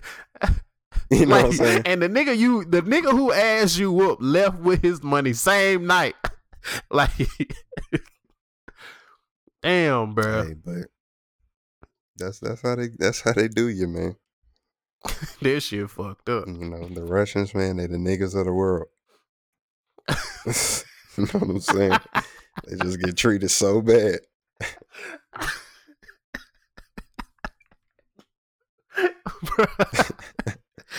That niggas, they the niggas of the world. Niggas Boy, of the you world. a wild boy. Like, can that be the title, or is that too much? That's too much for the title, dog. Niggas of the world. No, that's too much. I don't know if we can let that fly. Take our shit down. Hate speech. They gonna hear one clip of you caping for fucking Trump. It's gonna be out of here. Goddamn, After 5 podcast is fucking out of here. Like, these niggas white supremacists. These niggas is wild in. You know that's the extreme is you go to nowadays. Oh, what? These niggas white supremacists. Like, damn, you throwing the hood on me already, dog?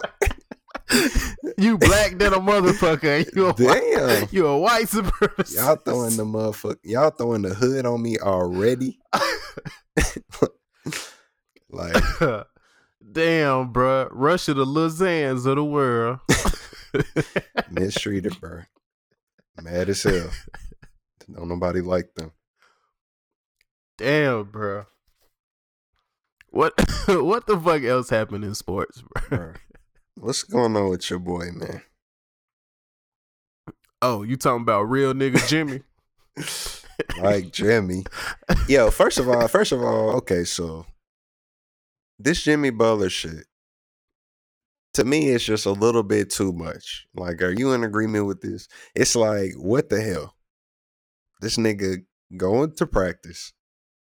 He going off on niggas. He telling them, you effing need me.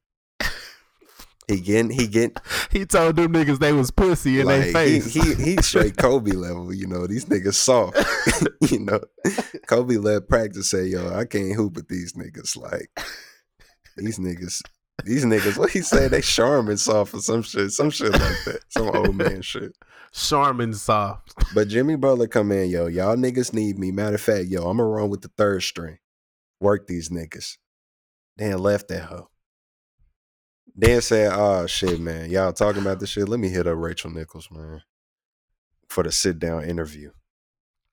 Pulled up for the sit down interview. Where does hoe live in Minnesota? Like, did that hoe fly out? Like, come on, bro. She had to already be there, bro. Like, come on, Jimmy. You set this shit up, man. You ain't fooling me.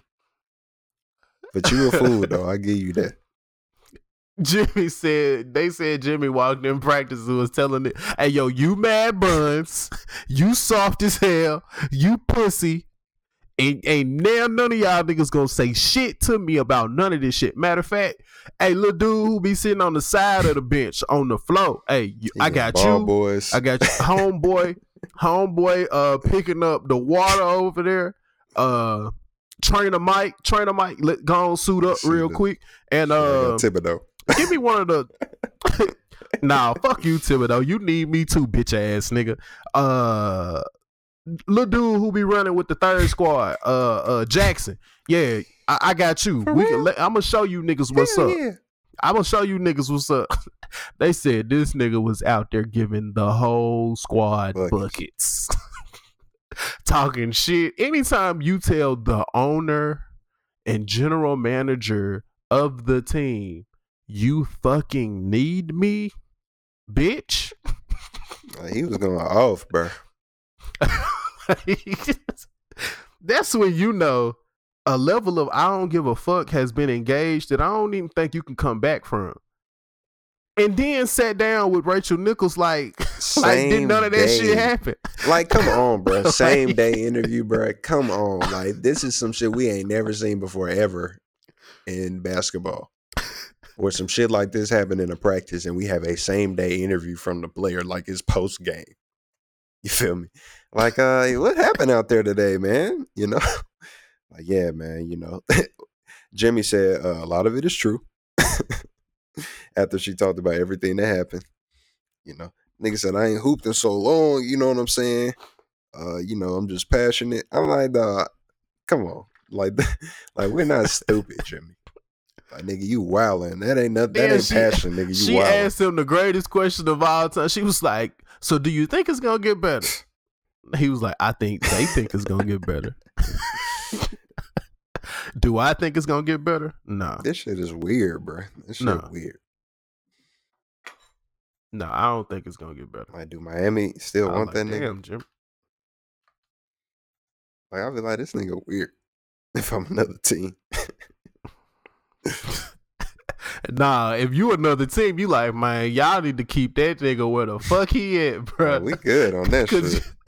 I mean, think about it, bro. If you in the NBA, first of all, every other locker room is looking at this Jimmy Butler situation like, you know what you on, like when you in like a crowded area and it's that one crazy ass nigga that's like, I'll whoop everybody on this motherfucker ass right now. And everybody, like all the niggas on wherever you at gotta kind of look at each other like, man, I know this nigga ain't talking about me. That's how all the fucking locker rooms around the league are looking right now. It's like, I don't know if we want Jimmy Butler to pull up because, I mean, he ain't going to talk to me like For that. real. But then it's like, now, how you looking at the Timberwolves? Like, if your home opener is against the Timberwolves, now I'm looking at the Timberwolves like, oh, these niggas like, for pussy. real. Like, how do you just let a nigga come in and hold him like that? These niggas some hoes. Like, so he holds y'all whole organization. Like, not just the players. You know, all this shit we've been hearing all these years about Tom Thibodeau is this hard-nosed players coach who don't take shit off nobody. You know, he's a real get-at-you type of guy. I ain't never known a get-at-you type of guy to just sit up here and just get told, like, hey, fuck you. You know what I'm saying? You a bitch. I'm going to come out here. Matter of fact, I'm going to tell you what I'm going to do. I'm not even going to play with your slow-ass starters or the second team. I'm going to make my own team of the niggas you don't even know name, and I'm going to bust y'all ass and then do it. Like, I mean, ain't no hard-nosed coach just going to let that shit cook. But it's like, you know, I understand that it could just be a play to just be like, yo, y'all niggas need to move me. Like, because it really don't make no sense if y'all keep me now. You know what I'm saying? After all, they made this debacle. And I made it extremely public by even having an interview about it. It's just strange, bro. You know, it's just a strange thing. I mean, he knew what he was doing. Exactly what he was doing. So. And then got in the interview and told us how pussy his teammates was. Like, them niggas didn't say nothing. And ask him how practice was. They, man, that shit was cool. What y'all think about what Jimmy did? I mean, that's Jimmy, bro. You know what I'm saying? It's like, they ain't gonna say nothing. Did nobody say nothing to me after practice? Did not one player come up to me and tell me like, hey, yo, that shit you did was fucked up? He said, didn't none of them niggas say that shit? They don't keep it real. I'm like, so Jimmy For telling real. it all. Like he said, shit, no, So I ain't holding nothing back. That's why it's so strange. so It's like he really just said, yo, I so he don't, snitching. Hey, but I think that's just what a lot of niggas on. Like, like I was just reading a quote from Kyrie Irving who like, I'm finally understanding that I just need to, like be myself 100%. Like not even try to change for nobody. You know what I'm saying? And I feel like that's probably the path that a lot of these players finna be on because, you know, everybody just been used to like, trying to like hide yourself, try to be very generic, Mm-hmm. all your answers. It's real bad in football. Like niggas press conference be straight robot shit. But in the NBA, maybe niggas was trying to, and because like he was saying in the interview, he was like, yo, like I'm just being honest. Like, I was just being honest, like brutally honest is what he, to directly quote him. So shout out Jimmy, man. I hope he go to Miami though. I really do. They really could use him. Yeah. But I kind of want him to stay. Oh no. I don't want him to stay in Minnesota, but I want him to stay in that division. Just so he can hold them niggas again. He'll get his chance to hold them niggas. But I don't know, man. Speaking of Jimmy, did you see the Slam top 50? I did, but I don't think that they had posted the full thing though. I think it went up to like They up to 11, so they hadn't done the top 10 yet.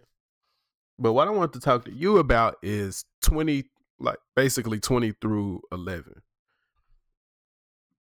So they got Victor Oladipo at number 20, Klay Thompson at 19, Ben Simmons at 18, DeMar DeRozan at 17, John Wall at 16, our boy Jimmy Butler at 15, CP3 at 14, Big Cat Karl Anthony Towns at 13, Paul George at 12, Dame Dollar at 11. To me, that's a respectable list to me. Like, not to say I 100% agree, but I feel like it's all reasonable for those players to be right outside the top 10. I can see it. Like, is there anybody in those 10 that you think definitely you feel like is top 10? Is like top is 10? like who is too low?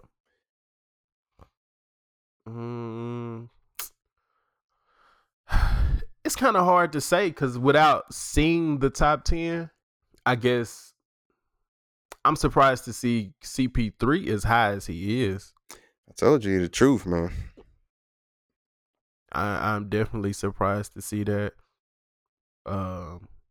Surprised to see CJ is where he's at.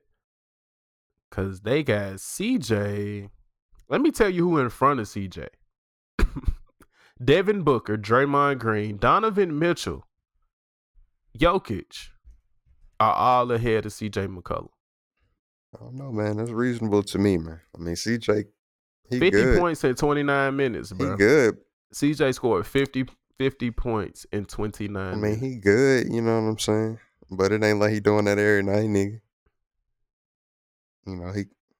He not, but I don't know. If you ask me, who do you want? Donovan Mitchell or CJ McCollum? We got Donovan Mitchell at 23, CJ McCollum at 25. I don't know. They're pretty close to me. Year one was special. I'm not gonna lie. Donovan Mitchell's rookie campaign was definitely one for the books. But in the last 3 or 4 years, we've seen a lot of players have a good year and then they not in this top 50 at all. Not saying Donovan Mitchell's going to be one of those, because I think he's going to be one of those players that's going to be in the top 25, for years to come. But off 1 year, we're comparing 1 year to 5 years. Bradley Beal, 6 years. LaMarcus Aldridge, 12 years. Kristaps, 3 years. Like, basing off of last season, it's like this is really just a ranking of, where we would consider players and their skill level. Which I would be able to, fuck with you on that if they didn't have Mike Conley at number 39 and Gordon Hayward at number 38, who didn't fucking play at all. I mean, I feel that. You get what I'm saying? Like, Kyle Lowry is at 40. But maybe if he would have played, he would be at, 20. And they did my dog so dirty, bro. They did Melo dirty as hell. How they do Melo dirty? Melo better be glad. He better be glad we even putting him up there with anybody. Melo at 49, bro. He top 50 in the league. To me, that's still, you still pretty good. Like, you old.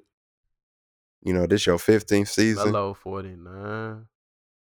They ain't even got D Wade on this bitch. That was said best moment of last season. AP, they say I got to come off the bench. They stupid, man. Slam stupid for that. They said Kyle Kuzma best moment of last season was pulling up to the Staples Center in a Nick Van Exel jersey. Niggas is funny. Niggas are funny.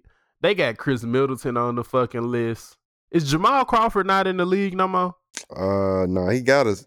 Because I feel like in the league. I feel like he's being disrespected. If he is in the league, I doubt he top 50. I'm gonna be honest with you. Chris Middleton is top 50. Yep.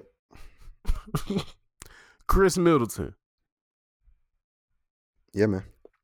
Hey, they got Kyle Kuzma top 50 though. I don't know about that.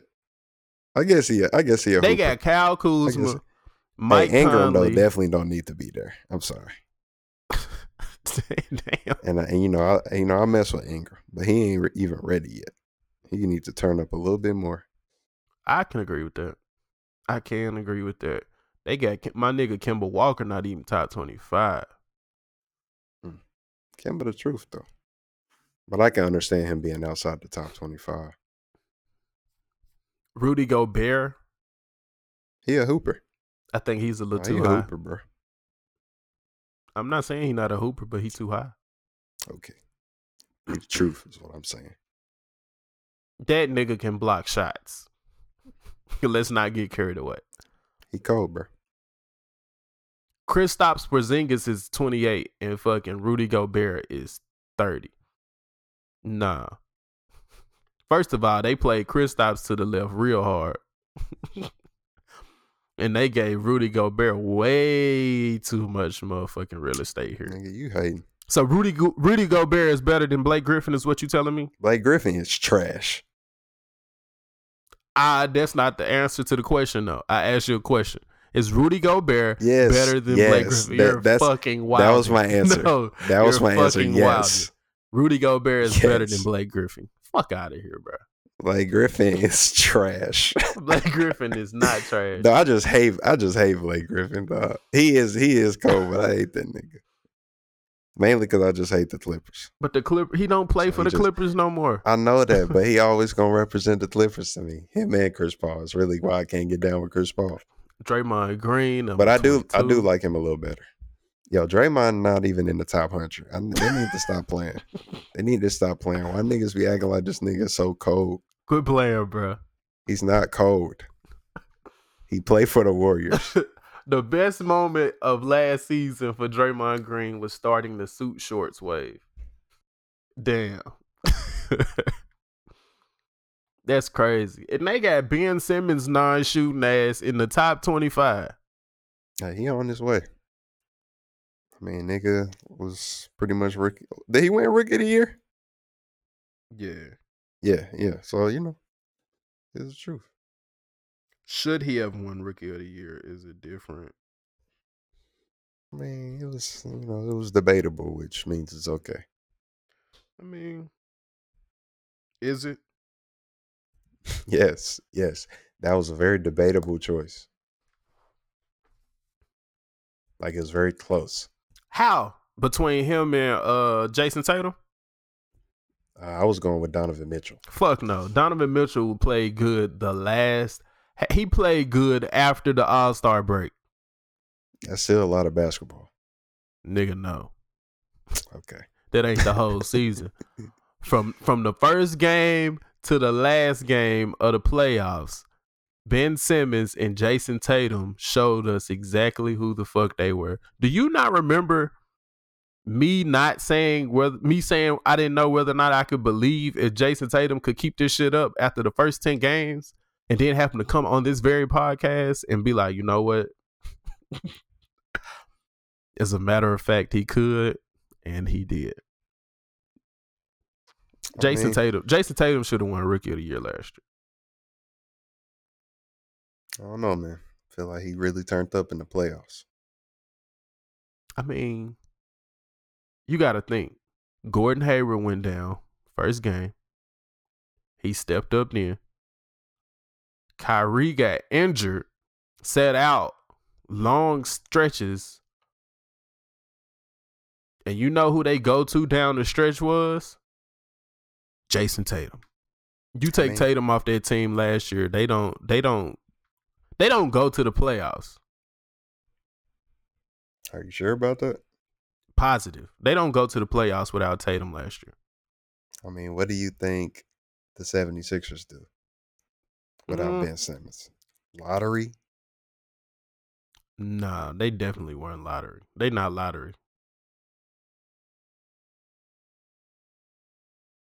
They not lottery. But I'm saying Ben Simmons wasn't a fucking rookie last year. It was just his first year playing. He was not a rookie. That's a grown ass man. That nigga was not no fucking rookie. Nigga's a rookie, bro. Come on. Nah, dog. That was year 2 for him. Year 2. So, but it is what it is. What's going on in fantasy football? Same shit. Whooping y'all ass. It's not even close anymore, man. Like I told niggas, I would go 4-1, and I told you that you would lose, which you did. So I don't know. I'm just searching for some competition currently, not really finding any. So y'all better be glad we ain't put no money up. I would have took that. You just so happen to have played more games than everybody else who you up against. Nigga, you 2-2. I'm not talking about me.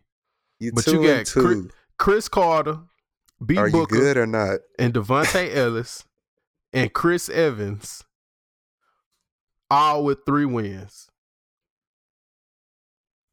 Mm-hmm. So you got people who are half game back. Don't lie to the people and make them think that you just up. You feel me? 4-0 and everybody else sitting at 2-2, 2-3. No, cause. Well, just know that I'm solo first place. You feel me? Solo. Nobody tied with me. Because I'm at the top. You've played more games than everybody else. How could that be true, Nate? How could that be true? Alex, you are 4-1. 4-1. Everybody, the people in second place right now are 3-1, 3-1, 3-1. Mm-hmm. That means you played 5 games. You played 5 games. What about the other niggas who played 5 games? 2-3, 2-3.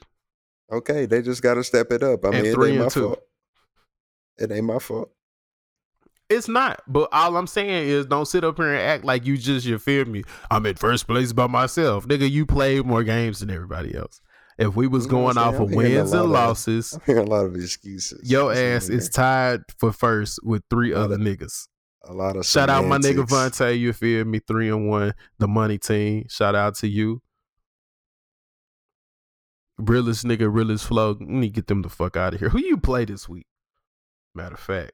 Whoever I play gonna take that L. Can't wait. You playing another nigga this 3-1.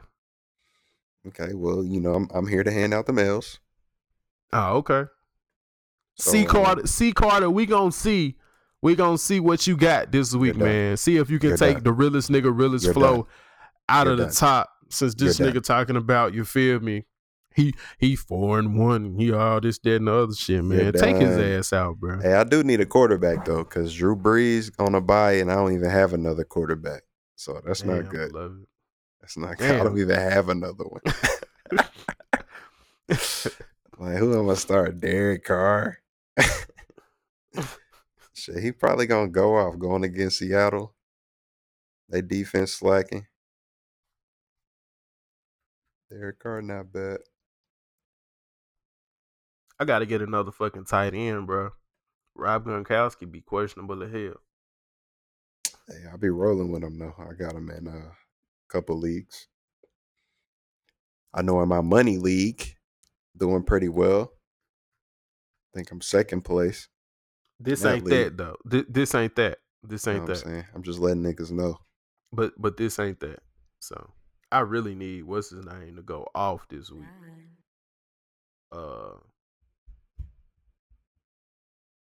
Derek Carr. Yeah. Ain't he the quarterback for the Raiders? Yeah. He on the waiver though. I need him to go off to Jordy Nelson specifically. Oh. Yeah, I'm about to pick him up. Well, I need you to make sure that this nigga goes off. I mean, if he on my squad, then guaranteed. Here we go. I mean, that's just what it is. Anyway, guys, that has been the update for the After 5 Fantasy Football League, man. Alex, you got any more open points you want to hit before we sign off this week? No, I don't have any. I mean, I really truly thought about it. Make sure I ain't had nothing. Make sure y'all go vote, man. Go vote. It's important. Are you voting? Do you vote? Are you voting? Yeah, man. Yeah, man. I vote. I got the little email and the text message yesterday reminding me that my polling location has changed since I moved. So gotcha. We out here, vote gang. Yeah, so y'all write in for me. Whatever y'all voting for, just write in. That means a lot to me. Anyway, y'all please take voting seriously. Vote for things that will further and better your community and the things that you have going on, but will also not hinder the freedoms or the expectations of those around you.